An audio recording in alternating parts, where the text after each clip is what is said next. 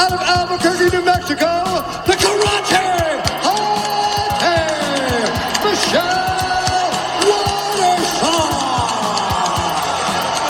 Man, they kicked my butt. And I absolutely loved it. And it just reminded me of what martial arts was all about. It reminded me of what life was all about. The things that challenge you, those things that scare you, kind of reignited my fire for martial arts and for learning, and kind of reminded me of why I chose this path to begin with.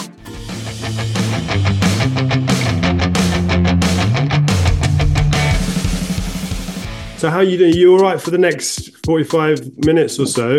Yeah, absolutely. I got my coffee ready. I've been traveling. My friend took a last minute bare knuckle fight. So I flew up to Montana on Friday to corner her. And I just got in last night. How are you with the bare knuckle boxing? You've not done it, but you kind of help out. Yeah, I haven't done it. It's crazy.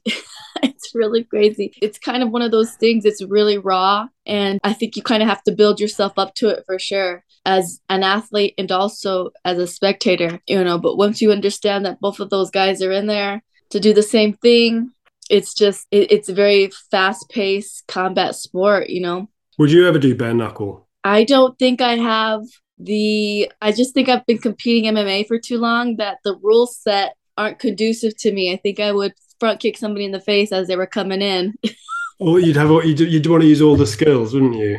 I'd want to, yeah, for sure. Like, especially like if they're coming in and just throwing like stupid bombs, I think I'd want to clinch up and take them down, body locks, there's just so many things that I just do instinctively from MMA that I know for sure I would do in bare knuckle.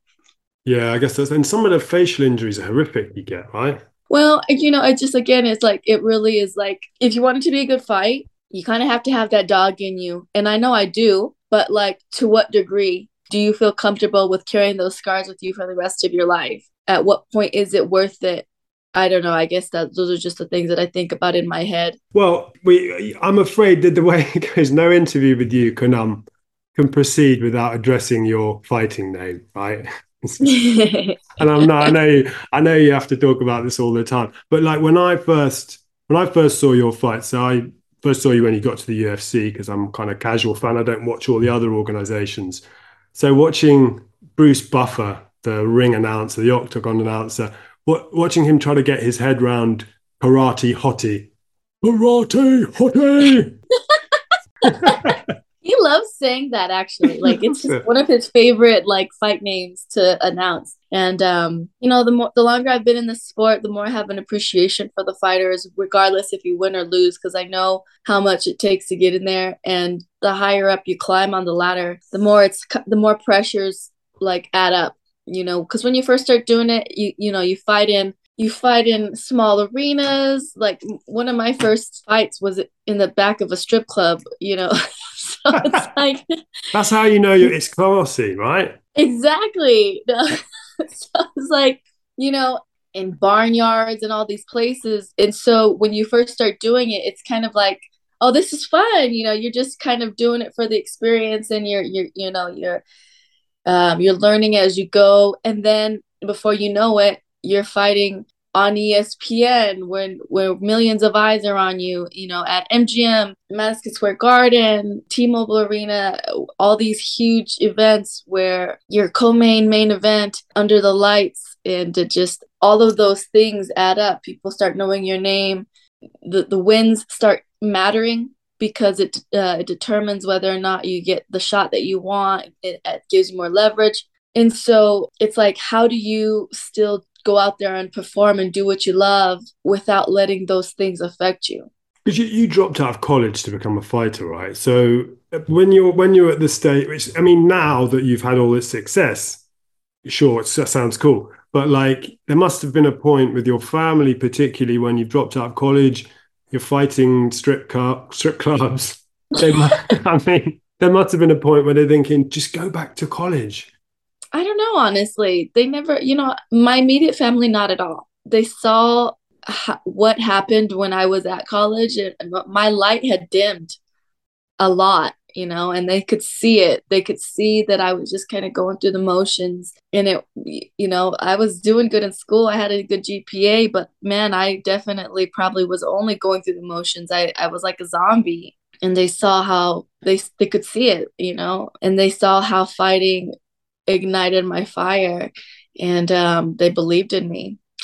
So see, I didn't get that from watching other interviews of yours about the light dimming, because it sounded like you were kind of like, from the interpretation I got from it, was that you were working your way through college and this opportunity came up. But are you saying it was a sort of escape from what, like minor depression or something, maybe? I wouldn't necessarily say, well, I don't know. I guess I don't know what I would call it. I just think that it wasn't what I expected. And life generally isn't, you know. So you you graduate high school, and I was a very active student in high school, very involved. I did theater, I did choir, I was part of the National Honor Society, I was a part of the leadership team, I was senior class president. And so I had an amazing community in high school, and I thought that going to college it was going to be the same thing. I was going to have a great community, I was going to grow and flourish, and it just wasn't that. I really didn't have any friends, I didn't have any community. I would go to my car to eat lunch, do my homework in the car, take naps in the car. So like when I was going to college, it was a little bit more of an expensive college, but my dad had told me that he was going to be able to help me out, pay for the tuition. And as soon as I registered for that college, my dad got laid off. And so, in order to afford the tuition, I had to start working. That's why I started working at Hooters. And so I was working Friday, Saturday, Sunday doubles, and then going to school. So it was just like, it just wasn't what I expected it to be. And it wouldn't have mattered if it was something that intrigued me, but I just felt like nothing that I was doing was really engaging my mind and my heart. So I wouldn't say I was depressed, but it just definitely, like, I lost my sense of purpose. And did that come back as soon as you started fighting, or did it kind of build up, do you think? Yeah, absolutely. So my grandma got sick in Thailand, and my mom was telling me that she was gonna go to Thailand to see her. I told her, I think this is perfect timing for me. I'm gonna take a semester off and kind of just take a break, and maybe if I'm taking a break from school, I can come back re-energized. So I went to Thailand with my mom. It was there that I was thinking, I love to do all different martial arts. I did American Freestyle Karate, Kempo, Wushu, and I said, I'm in the motherland of Muay Thai. Like, this is the best place to learn Muay Thai. And so I asked my mom if I could spend 2 weeks at a Muay Thai camp. And she was like, sure. And man, they kicked my butt. And I absolutely loved it. And it just reminded me of what martial arts was all about. It reminded me of what life was all about. Those things that challenge you, those things that scare you. I mean, I would wake up sore with bruises all up and down my shins and blisters on my feet because they trained outside, and they made fun of me because I had like sensitive feet. They called me, like in Thai, they called me like like a little white girl because my feet were like sensitive, you know. I see your And soft feet from wearing shoes and training indoors, right? exactly. So it fired me up. It was like, no, I'm not soft, you know? And so there was just something about like the rawness, like watching these kids, these 5-year-old kids wake up at 5 in the morning, go for their morning run, go to school, come back from school and train, and then and get it in the training sessions where they're doing 10-minute rounds, and in between rounds they're not taking rests, they're doing knuckle push-ups. And I'm like, this is what I want. Like this is, and it just, like, I'm just getting goosebumps thinking about it now. Like, and so it was like, this is what's gonna fire me up. And so I, like, at that point I just decided I want to continue my martial arts journey. And maybe in my mind I thought that that's what I was supposed to do, was the college route, because that's just the more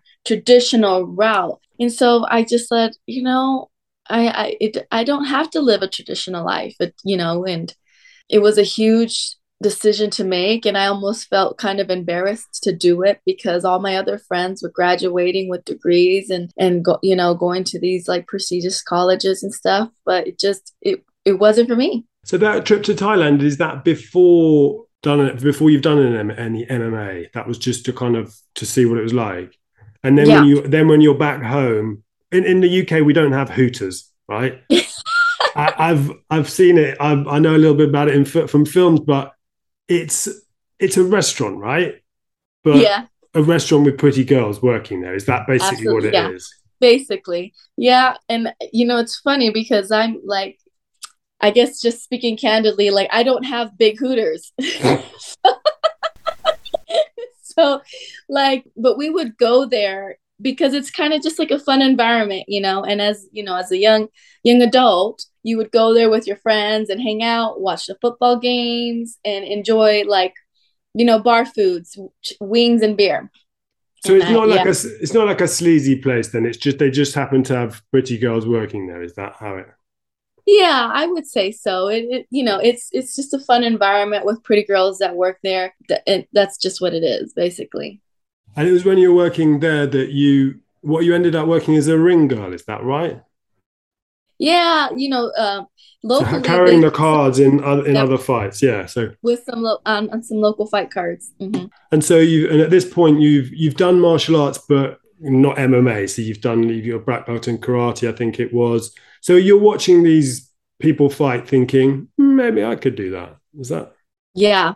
Yeah, that's kind of how it was. It was like I had no idea what MMA was, and it was during the time when there were still Blockbusters. I don't know if they have Blockbusters in the UK, but that's how you would rent movies and stuff. And we would go to Blockbusters, and that was kind of like our family's thing. We would walk to Blockbusters and rent 2 or 3 movies and watch them over the weekend. And I remember even seeing like UFC DVDs for rent. And in my mind, I thought it was kind of like the WWE, like fake wrestling type stuff, so I never really paid any mind to it. And when I became the ring girl for it, I started learning all the rules. I'm like, oh, so it's with small gloves, but it's not just boxing. You can wrestle and you can kick and you can do all these things. And I was like, so you can basically, they're like, yeah, it's mixed martial arts, so you can use any martial art. And they're like, yeah, as long as you win.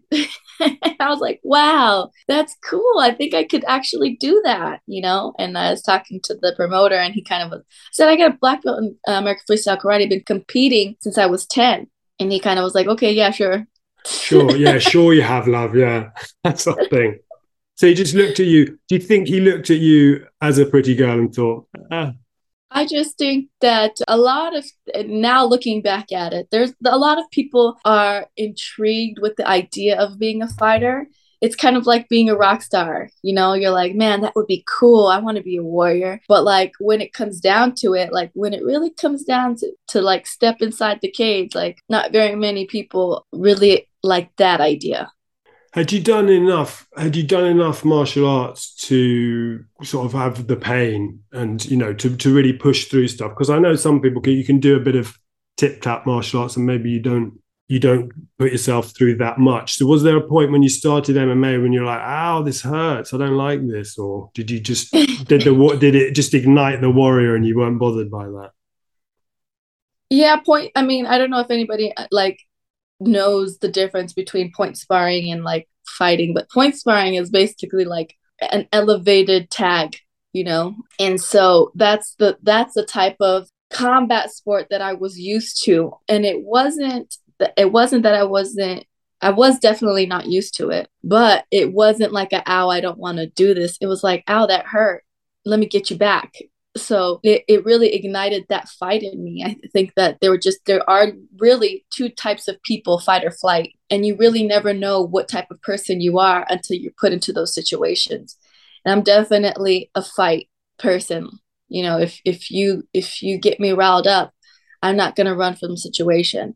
You became a champion of Invicta FC, which is a women's Yes. organization, right? And at this point, there were no women in the UFC. And in fact, the UFC boss had said women will never be in the UFC, which seems amazing now because they've gone on and been, top billing along with the men and far ahead, I have to say, of other sports, because, the biggest sport in here in the UK is football and soccer. And it's only just getting some recognition for the women's game, and it's growing bigger now. Whereas MMA, I mean, women are, they're headlining events all over the place. So it's been an extremely rapid transformation to no, we're not having women, to having women top of the bill, which has been amazing. But at that point, so you won this championship. You had a child, right, at this point. So your daughter's 11 now. Is that right? Yes.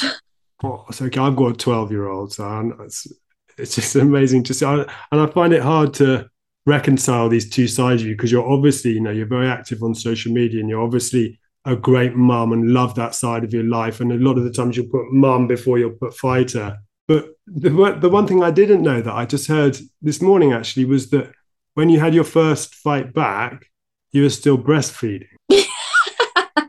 Yeah, I was. Yeah, for sure. So I try to explain to people, like, because they're like, do you bring your daughter to your events? Does she know what you do? And I was like, 100% absolutely. She knows everything that I do. She's been along for the ride even before she knew it.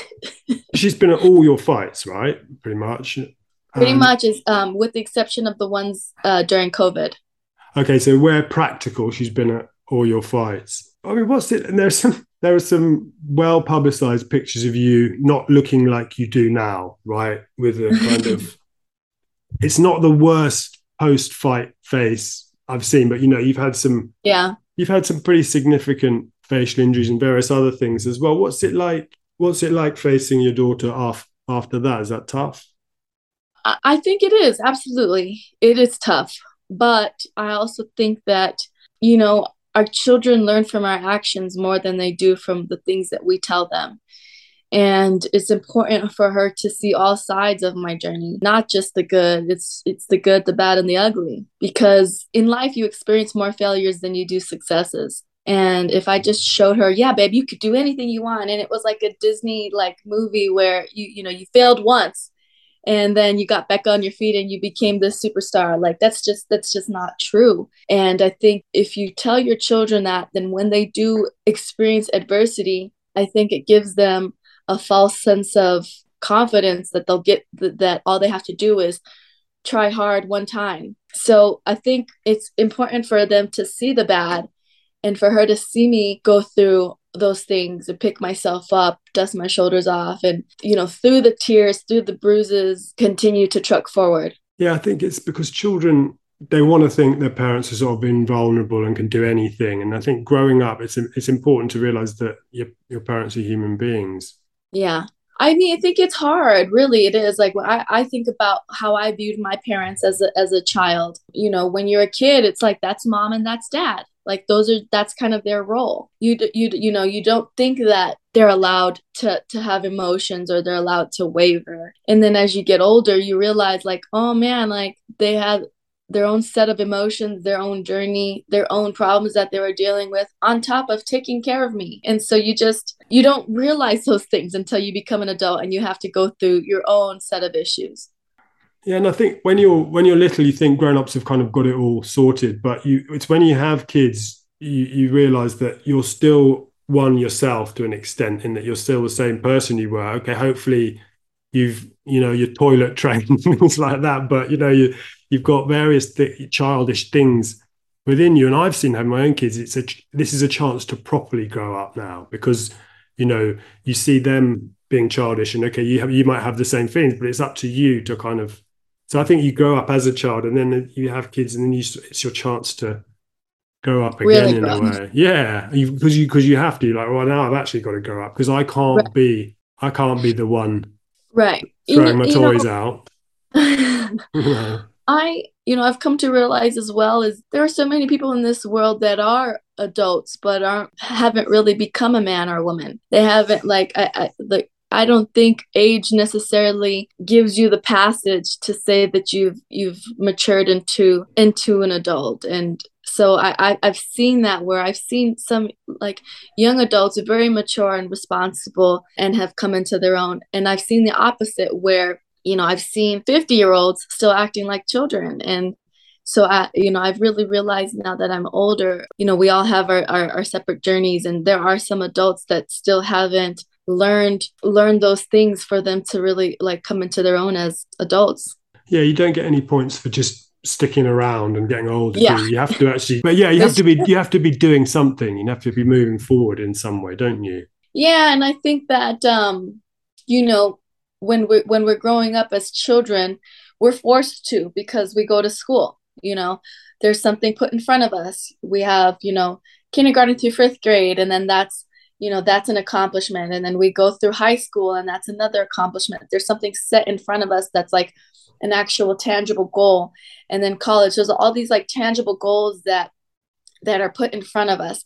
And then a lot of times once, you know, once those things that we're obligated to do are all done, you know, you think, okay, I'm done, I'm set for the rest of my life. No, like I think as adults, it's the most important thing to continue to learn and to continue to grow. And that's another reason why I love martial arts, is because it's endless learning. The more you learn, the more you realize you don't know anything. And that's the only way you actually grow, is putting things in front of you that you don't know, breaking it down and trying to figure it out, and actually allowing yourself challenges and room to grow. Have you got a fight coming up? Have you got one booked? No, I don't have anything booked right now. I'm kind of just waiting on a couple of things, and then we'll talk to the promotion. Oh, we're thinking maybe we'll get something by the end of the year. Because, I mean, you're fighting a long time now, right? Yep, 16 years now. You still look about 23, I would say. And I'm not saying that to flatter you, but you do. You have that very youthful look. But I guess they're tough years fighting, right? I mean, they take a lot out of you. Do you look forward and think how much longer you want to do it for, or is that not a good way to think as a fighter? You've always got to think. I know, because I almost hesitate to ask, because as soon as you ask anyone over the age of 29 about about the future, it's sort of like they often don't want to talk about it, because, you know, you're one of the best in the world. People, if you are one of the best in the world, people still want to make a run at the title, right? And it's amazing to think how, in terms of elite, it is. Because for people that don't know, the UFC is by far the biggest MMA organization in the world, and there are tons of them, right? You know, there are ones you'll not have heard of down the road from me, and they're all over the world. So this is the very pinnacle of a massive, massive sport. And you've got, you know, you've fought the very best there are out there. So this is an extremely elite thing that I think the casual fans possibly don't realize. You know, they might watch an occasional main event, see someone lose and think, oh, well, they're probably not very good. But everyone in there is awesome. And you say you fought the best in the world. But I mean, going back to it, is it something you think of, like, I don't want to fight past this age, or I don't want to fight until I've accomplished this, or do you have those thoughts? Yeah, I think it would be silly of me not to. I have to be realistic about the situation. Fighting is a young man's sport, and a fighter's career is very short-lived. I'm extremely lucky and blessed to have been able to, to fight for this long and still, have my wits about me. I do believe that I'm still in my prime. I'm 36 years old. I'm healthy, still hungry for knowledge, and still hungry to get in there and capture those moments. I think, sorry, it's my coffee machine. So good, man. But I also understand, like, these are the final chapters of my MMA story. I know that, but I'm the one in charge of writing my story. And so for me, like, I do think about it. And that's why during my times off, like this time, I'm taking the time to see what other avenues there are in life. Who else am I outside of being a fighter? Because it's not just my sole identity as a fighter. And if I did feel that way, it would be devastating when I was retired, because it's kind of like somebody that's in the military and gets out of the military, because your sole purpose is very, you get tunnel vision and you get so focused because you're in the zone. And then when you pull yourself out of it, you lose quite a bit. You lose a community, you lose purpose, you lose your sense of self. And those things are important. And so I think it's important as a fighter to really find out who you are before you step away, because and also just like give yourself worth outside of being a fighter. I'll still be fighting, but I also have, opened businesses. I've also ventured into doing movies. I've also, been behind the scenes doing analytic work for the UFC. There's so many things that I love to do. I just have to remember to be as passionate about those things as I am about fighting. I haven't thought about retirement, because there are things that I still feel like I haven't accomplished in the UFC that I still want to. So that's kind of where my mind's at. And what would that be to your accomplishment? What would that mean? I, I, for a long time it was the belt, and it's just there's just so many things that are outside of my control in order to get there. It's not up to me to match up my fights. It's not up to me to say, yeah, Michelle, it's your turn. It's not up to me to put me in a certain spot for the rankings. So there are a lot of things that are outside of my control. So for me, I think about moments that I want to be able to cherish for the rest of my life. I think about how much Holly Holm was on cloud nine when she shook the world and knocked out Ronda Rousey. Those moments where you're in the zone and nothing else matters and everything is in slow motion and you're just able to pick your shots and you're 2 steps ahead of your opponent. I want that moment in the UFC. I want a moment where it's like I'm in control of myself, I'm in control of my opponent, I'm in control of the environment. And I was the one that got myself there and was able to put on the performance of a lifetime. Okay, so not necessarily the belt, but some sort of transcendent performance are you looking for? Is that what you mean? Yes. So something, but you've had tons of amazing performances before. What was lacking in those? I think I have. I think my performance with Paige was amazing. I thought that when I fought Angela Hill, I was able to kind of like pull the dog out in me and really come through and grab that victory. But I think it's just kind of like that. I don't know how else to explain it other than it being a natural high that kind of can escape you when you haven't tasted it in a while. It's like you yearn for it, and that's what you chase for. I've had submission of the nights, I've had fight of the nights. I'd like to be able to like showcase my striking. So I'd like to be able to get like a knockout of the night. I'd like to be able to showcase my karate background and give myself permission to flourish inside the octagon under the lights.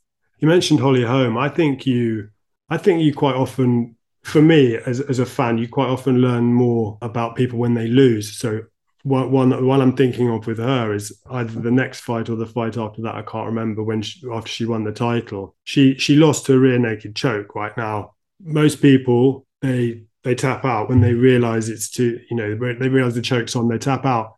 The last thing she did before going unconscious, I don't remember, was she threw two. Yeah. So her brain was obviously going to shut down, and she just threw a flurry of punches into the air.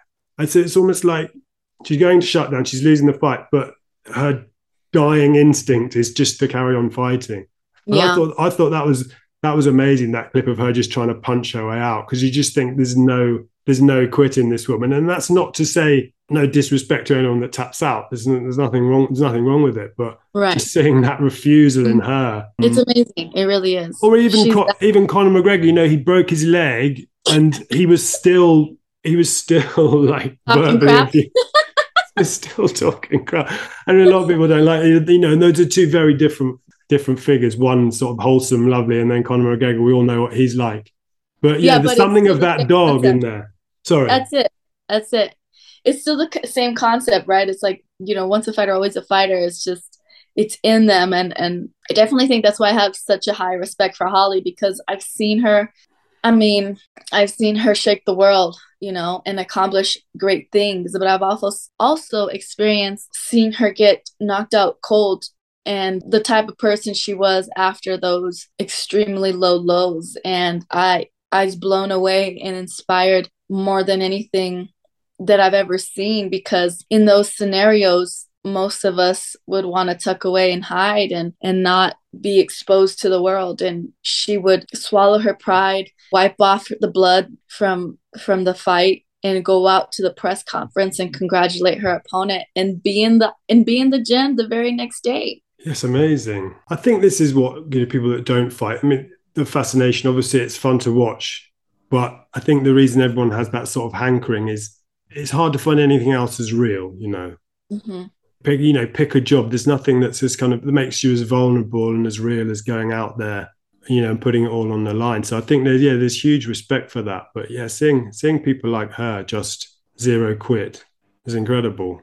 Yeah, absolutely. And it's heartbreaking, that's why people, that's why the sport is so intriguing, because you get to see somebody celebrate something that they've overcome, but you also see the other side of it. You see the heartbreak of it, and you see it simultaneously. Yeah, and it makes me. I have to say, like, I mean, I love the sport, but I'm a slightly not a reluctant fan, but I've slight misgivings in that. Yeah, you when someone gets knocked out, there's something really weird, I think, about watching one person celebrating, jumping onto the edge of the cage, and the other person is receiving medical attention and maybe hasn't Hmm. yet regained consciousness. I Hmm. think you sort of catch yourself there. You can't, as a fighter, you can't be worrying about that because Right. you need to be going full out. But there is something weird about the spectacle of celebration, crazy celebration on the one side, and the other person at best is devastated because they've lost, and that means, but at worst is possibly unconscious or being helped back to their feet, or Right. God forbid, in certain organizations, worse. So do you have any of those misgivings about it, or can you not afford to?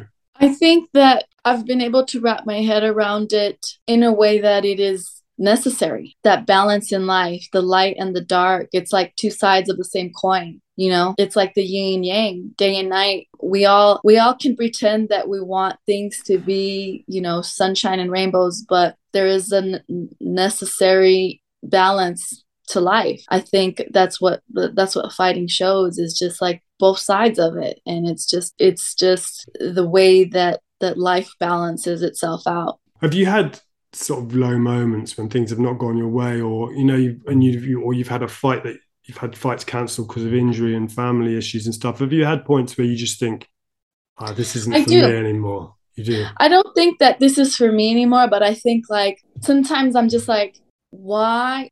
Like, if I'm being honest, like the feelings that I go through after a loss is, I put so much into this, like my whole heart, my whole life, my whole soul, my family sacrifices.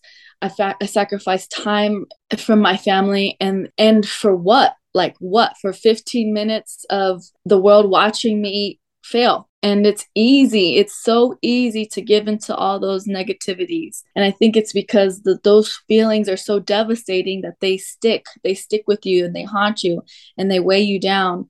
It's so much easier to carry that burden than it is to look at the positive.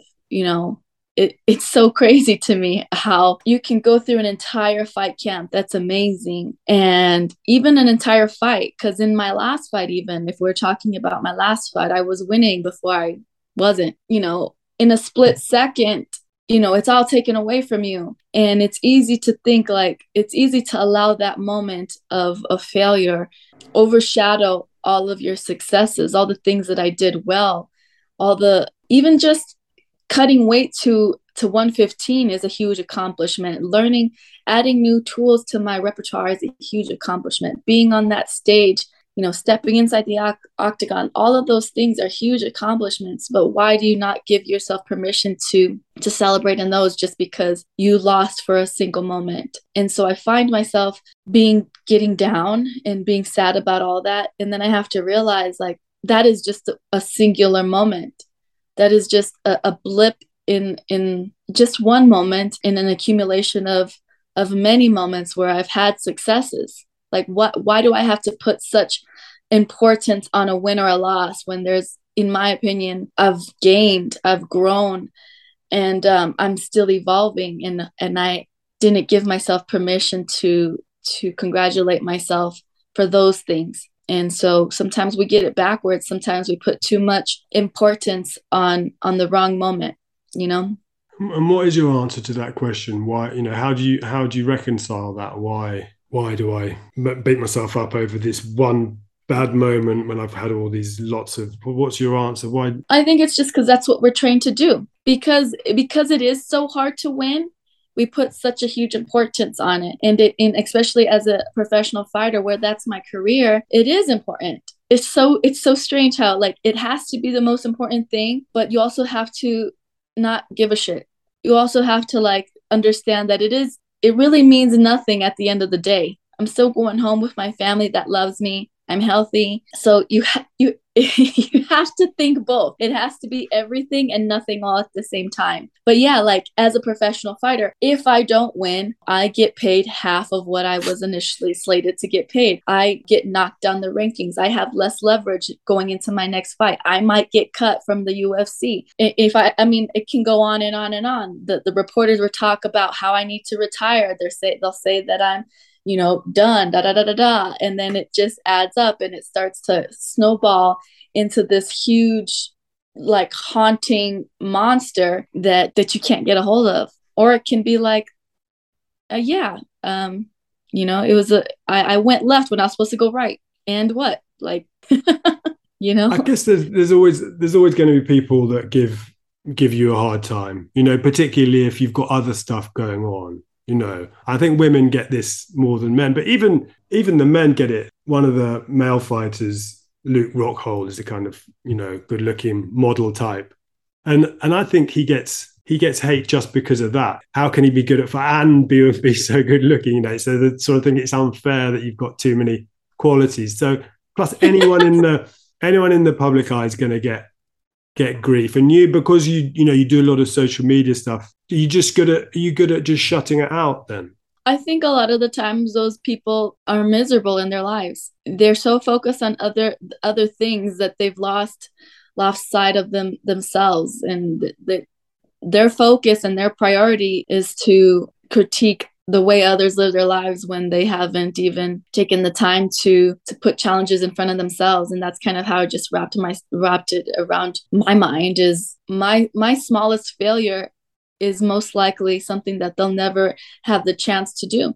Saying that, yeah, I think that's spot on. It's exactly why it's not worth dedicating any of your headspace to it. So if you just got good at just focusing on the positive things and putting your stuff out, and that's it. Yeah, I don't really pay any mind to it. I think that it really is a waste of time. There's this like old folk story that talks about two wolves in your mind, and they're always battling. One black wolf and one white wolf, and the white wolf is full of courage and positivity and hope, and the other wolf is full of hate and resentment and doubt and fear, and they're always battling. And the boy asked the grandpa, so what wolf wins? And the grandpa said, the wolf that you feed, the one that you give fuel to. And it's so true. It's like you think you can or you can't, and either way you're right. So it really is on what you put your energy into. I like that. Which wolf wins? The wolf that you feed. Mm-hmm. Is this from your mum's side of the family? This sounds like wise old ties saying to me. It's actually a native story. Is it? Mm-hmm. Oh, I like it. But yes, and it's very true, isn't it? What do which one do you allow to grow? Mm-hmm. Yeah, it's a very good point. And it reminded me of something I wrote down that you said in another interview, that you said, because I think you were being emotional about something, I can't remember what it was, and you said that you think vulnerability is a strength. Which, having talked about needing the dog in you to fight, do you think you need the vulnerability is also important? Because I think a lot of fighters would think about pushing the vulnerability away and making themselves, as invulnerable as possible. But you saying that you think it's a strength, vulnerability. Did I hear it right in the interview? Yeah, absolutely. I do. There's no, you're going to be put in a place where you are exposed and you're vulnerable, at one point in your life, especially in fighting. And the ones that are able to pull through that are the ones that are able to advance, to get to that next level. And those ones that are able to accept it, I think of Adesanya, Holly, John, all those people, when push comes to shove and, they're put in a place where they are vulnerable, how do they act? How do they get through that? And it's just acceptance, right? Like, it is what it is. Like, this is me, and we're moving forward from it. It's just they accept that part of them. Unlike a lot of fighters, you've been with the same gym for a long time, right?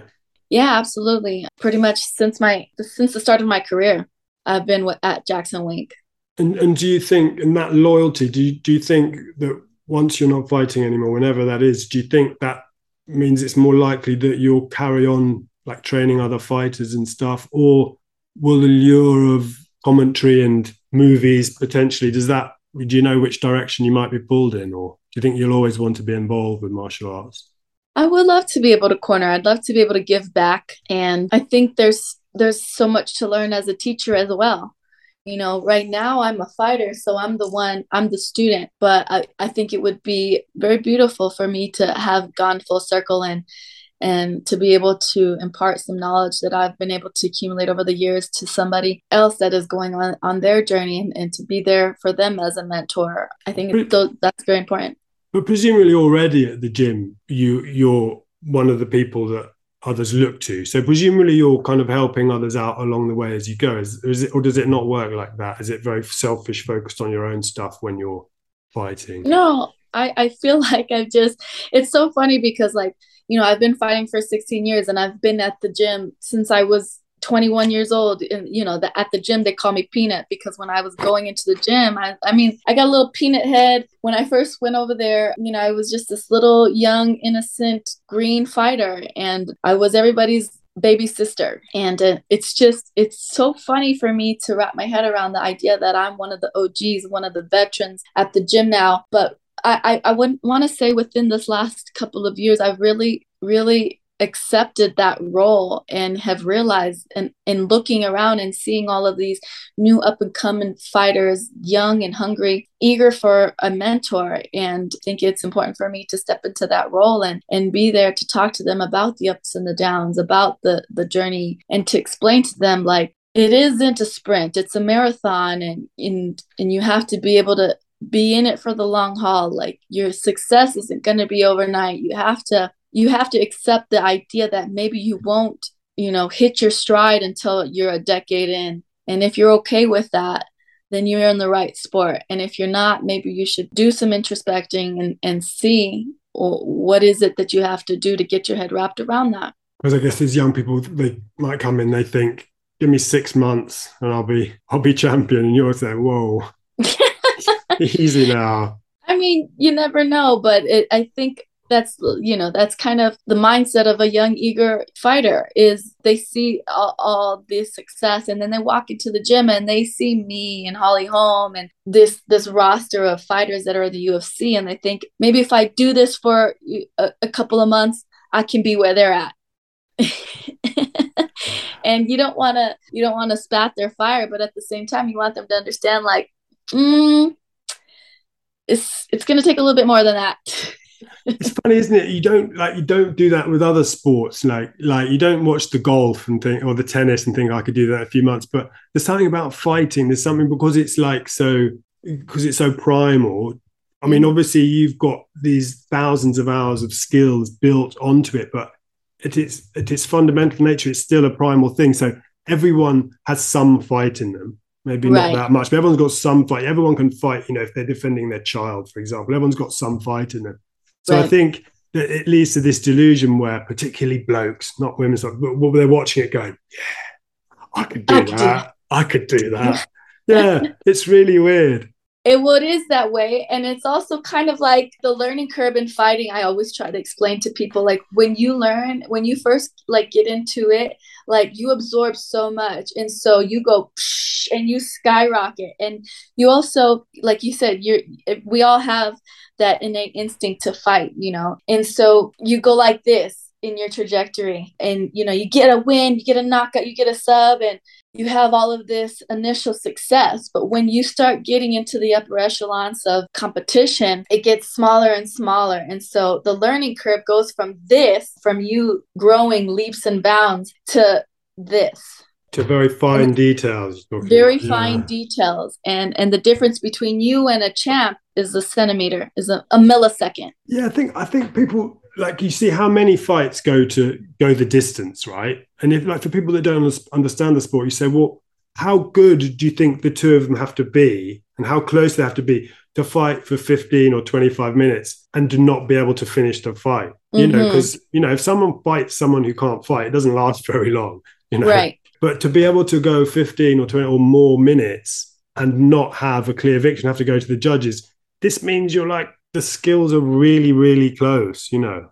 Very high level, yeah. And at the beginning of anybody's fight career, there are people still trying to figure out if they want to fight or not. So like you said, you'll get into the octagon with that person and you get this amazing victory. Those people are that's what happens at the beginning of a fighter's career, is that people are getting weeded out. It's like, yeah, you thought you wanted to fight, but you really, that's just something that you're doing experimentally, or that was just on your bucket list, or something you thought maybe you wanted to do as a hobby. And then people get weeded out. And as you climb the ladder, it's like when you're playing video games, it's like every time you climb the ladder, opponents get harder and harder and harder. Yeah, exactly.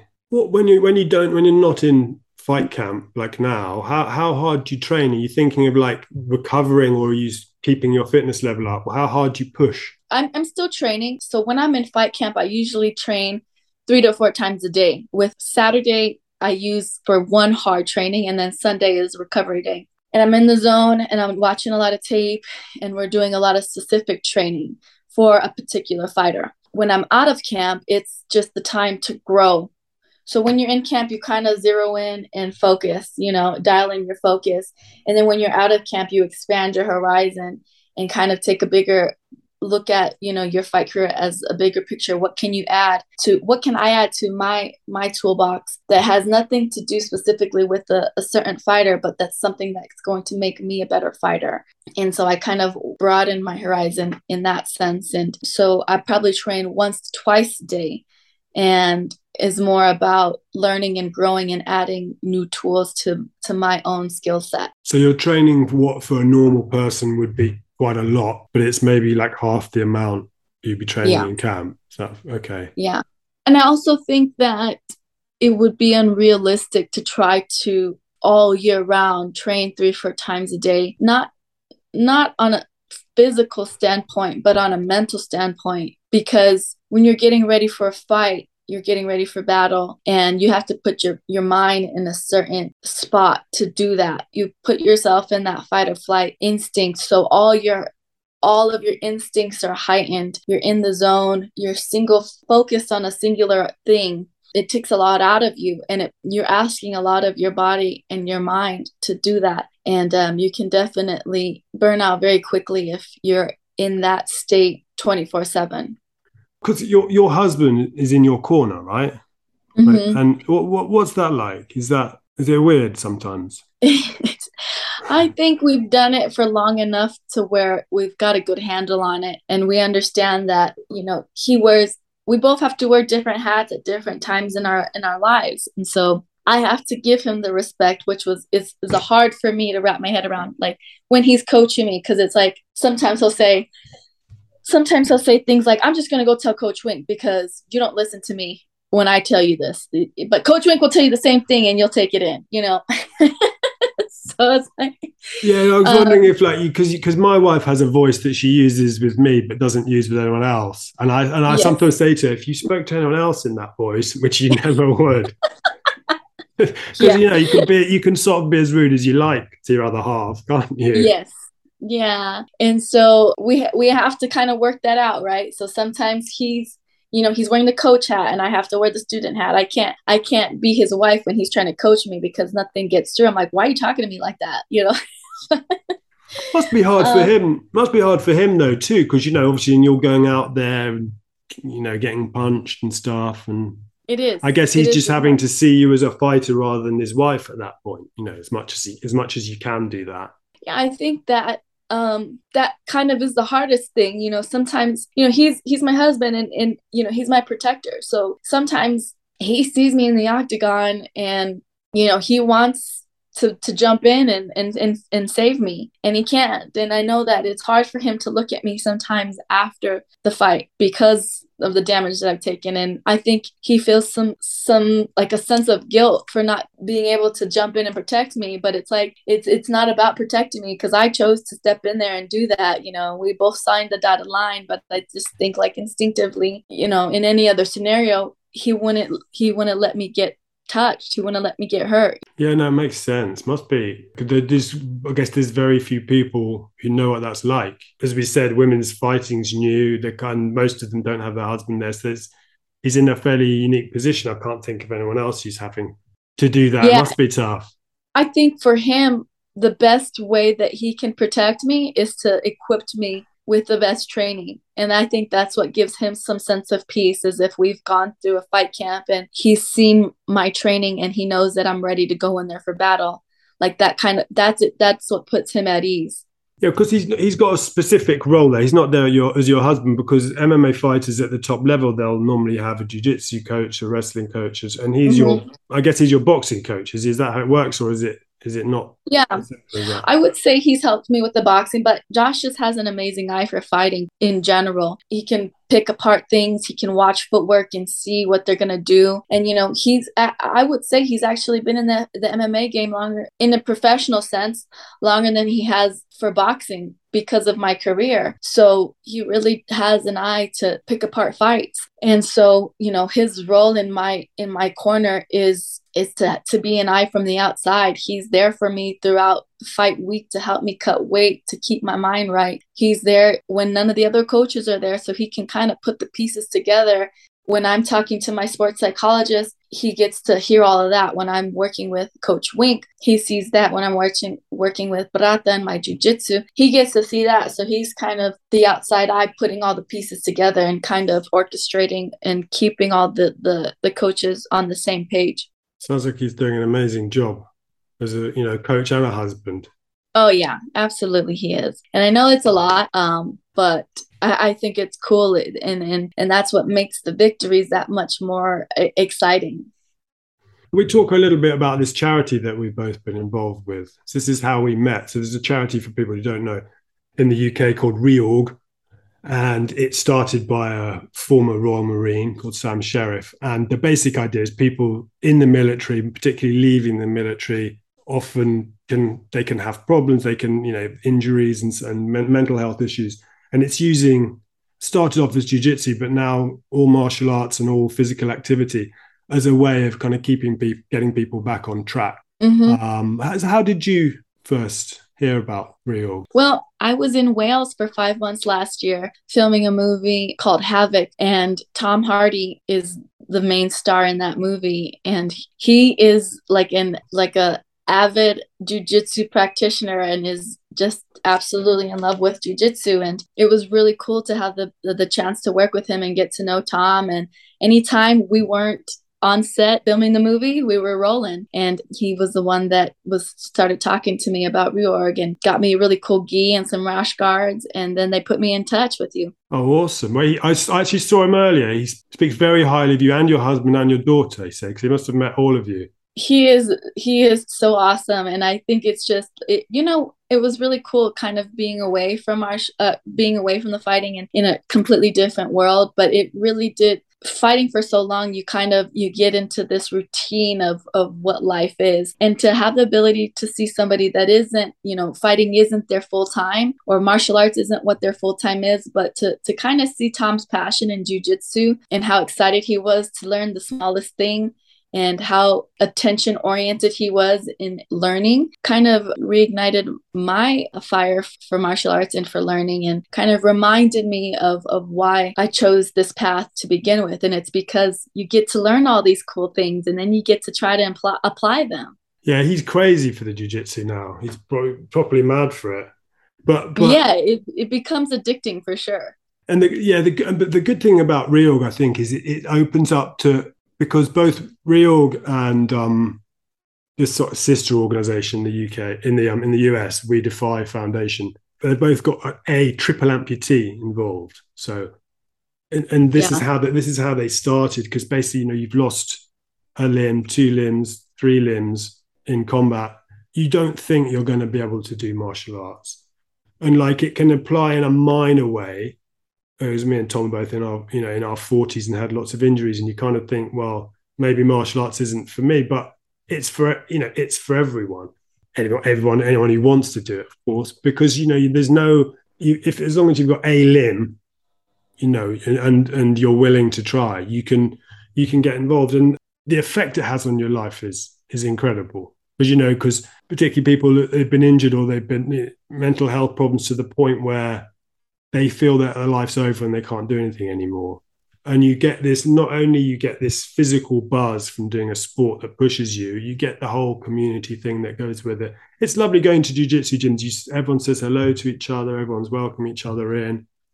It's weird for people that don't know, because you're then trying to rip each other's limbs off, but you know, it's a weird thing. I mean, that's kind of like what I was talking about earlier, as far as it being like two sides to the same coin. You know what I mean? It's weird how through pain, through blood, sweat, and tears, you learn how to love, and you learn compassion, and you become humbled. And I think that's what you get when you're in the military. You get a community and a brotherhood of people that you know have your back in very, very tough situations. And when you're pulled from that, it's like you lose a very real sense of yourself. And there's a comfort and a trust that you know that you have a group of people that have your back. And when that's taken away from you, it's kind of scary. And then that's what martial arts gives people, is that sense of community, that knowing like, man, we put ourselves through really tough situations.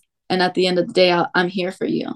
Yeah, and all the people I've talked to through Reorg, no one wants to badmouth their whatever branch of the military they've been in, but they do tend to say the same story, that if you're having problems, you don't really want to talk to anyone about it because you want to look tough. So if you're having, you know, you've seen some bad things and you may be having PTSD or whatever, they find it difficult to talk about it because they don't want to be that person who's, you know, got a question mark over their head and people are going to wonder if they can ride them. So they bottle stuff up. Right. And when they leave, there's no kind of decompression training or kind of like checking up on them. You sort of leave and they give you enough money to probably go and get drunk for a while. The worst thing you should do, but they don't, you know, it's a problem. So this is why charities like these have come up. Again, no one wants to badmouth the military, but it's definitely an issue, you know, with what it's like. People going out seeing horrific things and then just go out into the world, and you know, you won't find a job that's the same, because as you say, nothing's the same as being in the military, because it's, you know, they're going. So I think having this group of people that they can, you know, confide in, and find a thing that they're into, just to find a thing, whether it's jiu-jitsu or anything else, that blows away the cobwebs, gets you sweating every day, and just gets that balance right. I think so. And I think that, like you were saying, like it is an outlet, right? And to me, it's kind of like it is a passageway. It is something that will for sure make you vulnerable, but in a way that gives you strength. And so for sure, I think that a lot of people have issues and it's hard for them to talk about that. And that's why they feel like the only thing that they can do is, you know, turn to alcohol and stuff like that. But it is definitely not the only thing that you can do. And that's why I think martial arts is such an amazing tool to open yourself up, just exposing yourself in a way you can't roll by yourself, you know. So when you're having this role, it is an intimate connection with somebody else and they're doing it with you. And in that sense, you guys have shared a moment, just like in fighting. Like that's why I have the utmost respect for anybody that I've stepped into the octagon with, because at the end of the fight, whether you want it or not, you've given yourself to that, a part of yourself to that person, and you've taken a part of them for yourself. And that's something that you will move forward with, and you will forever be changed from those moments. And I think it is a perfect segue into being okay with being vulnerable. And then from there, like when I go into the gym when I'm having a bad day, sometimes you don't even want to talk, but you just want to be around other people that know how you feel. And just being around other people that know how you feel gives you the comfort that you know everything's going to be okay. Yeah, and generally you're in a different place when you leave anyway. You know, Mm-hmm. you go through that and you come out feeling different, lifted up. I always say you never regret going to train, do you? No, I Never. mean, I think sometimes you go in and you come out and you're injured, you know what I mean? But that's just kind of a part that's just something that comes along with training, is like, you know, just Yeah, those things. Michelle, we're out of time, but listen, it's been so awesome to talk to you again. I do think it is amazing, what you guys are doing. And just for anybody that's listening or thinking about like joining a martial arts, I would say don't hesitate one bit to do it. As a martial artist, we all know that you got to start somewhere, and we're all accepting of everybody's journey. For me, I flourish in seeing somebody else learn and grow and be like step into their own through martial arts. And so, like I always tell people, the gym is my safe haven, is my sanctuary. It's where I go to feel at home. And so I would say that like there is no judgment, because like we all, that's what we do when we go there. We get to punch each other in the face and then laugh about it afterwards. Yeah. Oh, that's amazing. Well, listen, it's great to talk to you, and best of luck with everything, with your amazing family, first of all, fighting whenever that comes up again. Yeah, we'll be in touch again. It'd be lovely to talk to you again at some point. Absolutely. Thank you. You too. Cheers, Michelle. Bye. Bye.